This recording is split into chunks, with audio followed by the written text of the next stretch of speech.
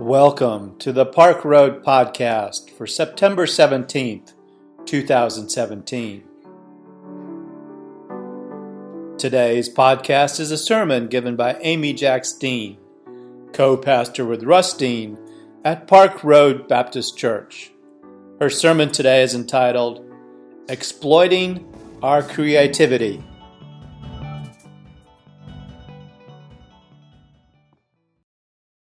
I have thoroughly enjoyed Moses lately. It's been a long time, I think, since I took a long, hard look at the story of Moses. It is a gift to us, so thank you for singing us into it as well.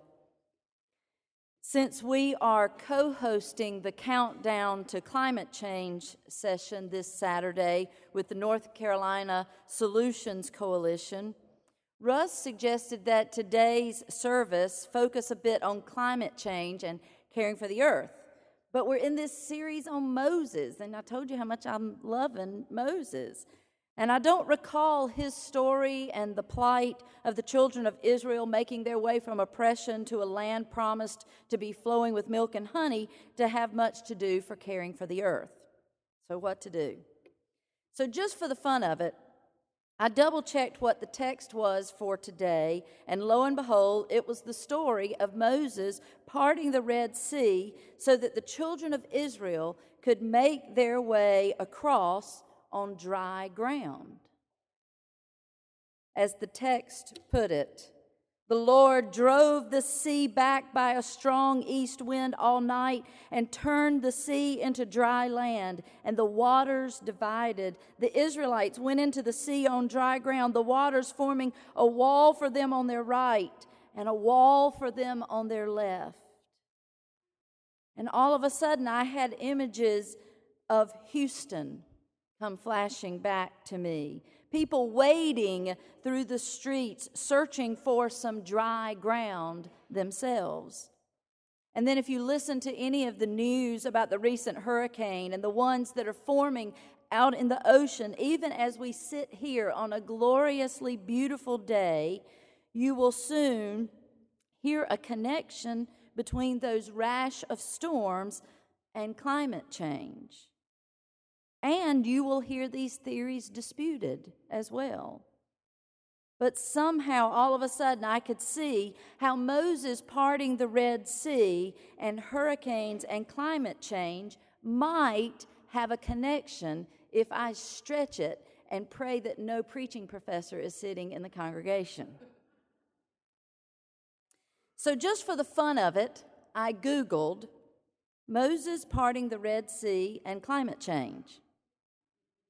And boom, there are actually scientifically based articles on this topic with YouTube computerized simulation of how weather and wind could have worked together to cause this dry land crossing. I mean, who doesn't love a YouTube video to show?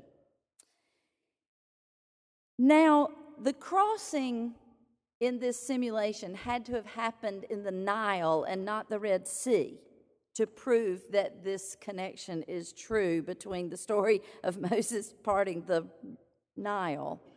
But it was, the author says, a plausible route for for the children of Israel to escape the Egyptians. So on September 21st, 2010, from Boulder, Colorado, I read this article. The biblical account of the parting of the Red Sea has inspired and mystified people for millennia. A new computer modeling study by researchers at the National Center for Atmospheric Research and the University of Colorado at Boulder shows how the movement of wind, as described in the Exodus, could have parted the waters.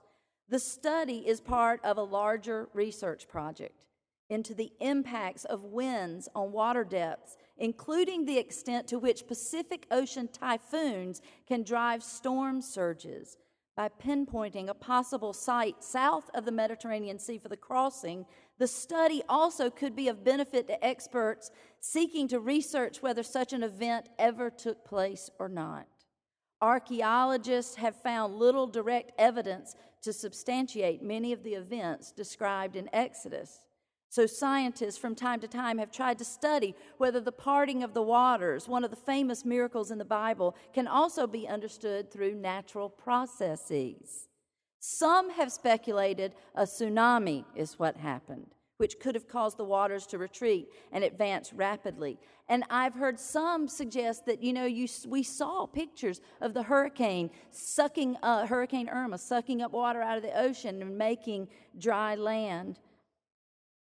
But a tsunami, the researchers said, would not have caused the gradual overnight divide of the waters as described in the Bible, nor would it necessarily have been associated with winds, and there was a big wind in the story. Other researchers have focused on a phenomenon known as wind set-down, in which a particularly strong and persistent wind can lower water levels in one area while piling up water downwind. Wind set-downs, which are the opposite of storm surges, have been widely documented, including an event in the Nile Delta in the 19th century when a powerful wind pushed away about 5 feet of water and exposed dry land. People have always been fascinated by the Exodus story, the researcher said, wondering if it comes from historical facts.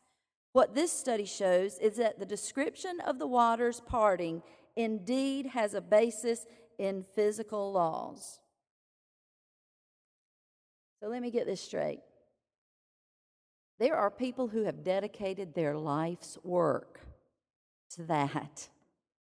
I mean, like a whole project to prove this could have been actually caused by the weather.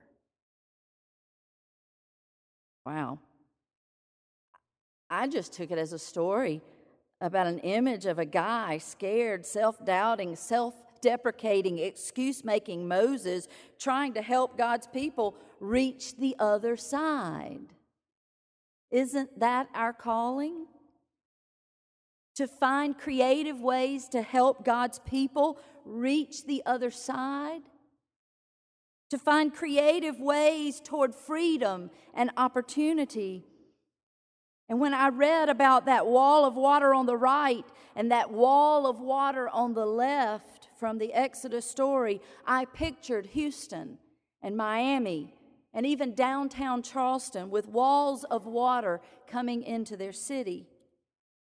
And even when dry land finally comes, they are still looking for that real dry land that's free of mud and muck and mold. And I think that's why people are so generous in times like these. God calls us to hear the cries of the people and to see the woes of the people and to do something about it. So we donate money and supplies, and we begin talking about taking a trip or two to get our own hands dirty to bring some relief. And if some of the scientists, dare I say many scientists, are right, and these walls of water will become more frequent and more severe because our planet is taking a beating from our abuse of it, then the images we have seen of late will become more of the norm, giving us more opportunity to help people in need, I guess. Of course, those scientists could be wrong. But what would be the harm in caring for the earth anyway, because it's just the right thing to do no matter what the scientists say? The Living Pulpit is a journal to help with the preaching task.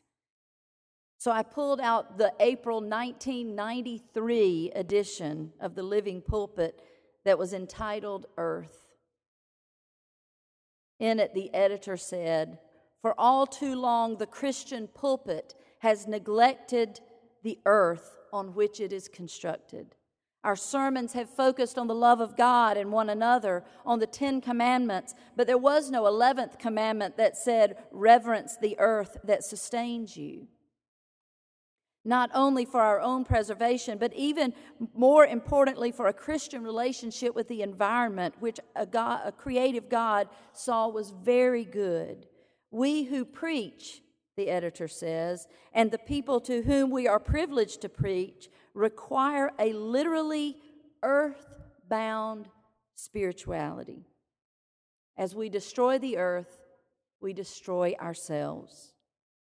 We can relate to nature in two ways, he says, by appreciation or by manipulation. Western societies have chosen manipulation with disastrous results. We have moved, as one rabbi wrote about it, from wonder to plunder. And Dietrich Bonhoeffer, among others, has called us to a proper stewardship. We must be loyal to the earth, he says, if only because we are a piece of the earth. 1993 was when that was written, long before An Inconvenient Truth hit the theaters. Albert Frisch, who's the executive director of Appalachia Science in the Public Interest, he's written a book called Eco Church. He says that ours is the first generation that is aware it can harm the earth to such a profound extent. And we are the first generation to understand more fully that we can assist in saving it. As free beings, we can choose between good and evil. We have the power of harming earth, and as responsible beings, we have the power to heal what we have harmed. Another way to say that is that we have the power to be the Moses figure in this story, with people and with the earth. High waters should not stop us or overwhelm us. High winds should not hold us back. The whole story of Moses was given to us, I think, to show us about unlikely leaders who are full of their own insecurity and how they can do unbelievable things that affect nature and humanity. So here's the best example I can give. Who would have thought that a young girl growing up in a poor rural town in Cuba would get baptized by an American Baptist pastor in a muddy little lake in the middle of nowhere, Cuba, when the girl was about 14 years old? Who would have thought that the young girl would become such a vital church leader? Who would have thought that she would have been a large part of holding a church together when the pastor left? Who would have thought that she would go on to seminary and be supported primarily by one of our own in our church? Who would have thought that she would get a great job at one of the largest fraternity of Baptist churches in Cuba? And who would have thought that she would now be instrumental in helping put Cuba back together again after Hurricane Irma destroyed so much?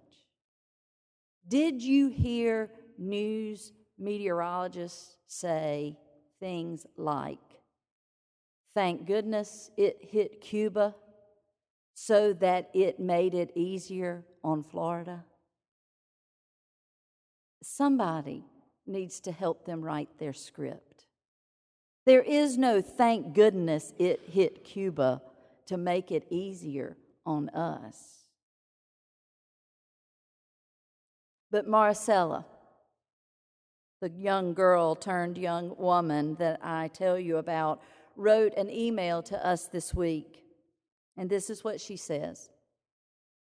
Until now, we know of about 10 casualties due to the hurricane in Cuba, mostly in Havana. Notwithstanding the sadness for the human losses, the deterioration of places, the challenge of an even more impoverished economy where prices will go higher, I think we can say Ebenezer, which means God helped us until here. I have faith in the mercy of the Lord towards Cubans. It was a really powerful hurricane, and losses could have been worse. As Cubans, we have been a resilient people throughout history, knowing how to do much with less, exploiting our creativity. This won't be the exception. I love the way she translates her Spanish into English, which is like 1,000 times better than I can possibly translate the other way. Exploiting our creativity. We know how to do much with less, and we know how to exploit our creativity. Those may be two of the best lines I have ever read about caring for the earth. Knowing how to do much with less and exploiting our creativity.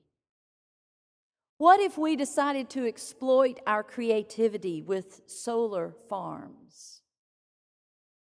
What if we decided to buy in, like literally and figuratively? If we decided to buy in and exploit our creativity to care for the earth, it would be a jobs creator for sure. But what if we exploited our creativity for clean water and conserving energy and planting trees and doing all that we could do to care for the earth and all of her creatures? I challenge you to exploit your creativity as an individual and speak out and encourage others to do the same thing. Moses exploited his creativity when he made a way for the children of Israel to a promised land of freedom and hope. This is our job, to make a way for all of creation. May it be so. Amen.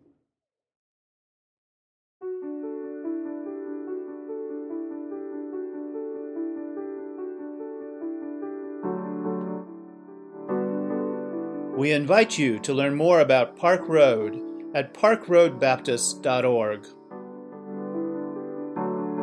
Park Road is a progressive faith community located in Charlotte, North Carolina, encouraging independent thought, community service, social justice, and interfaith understanding.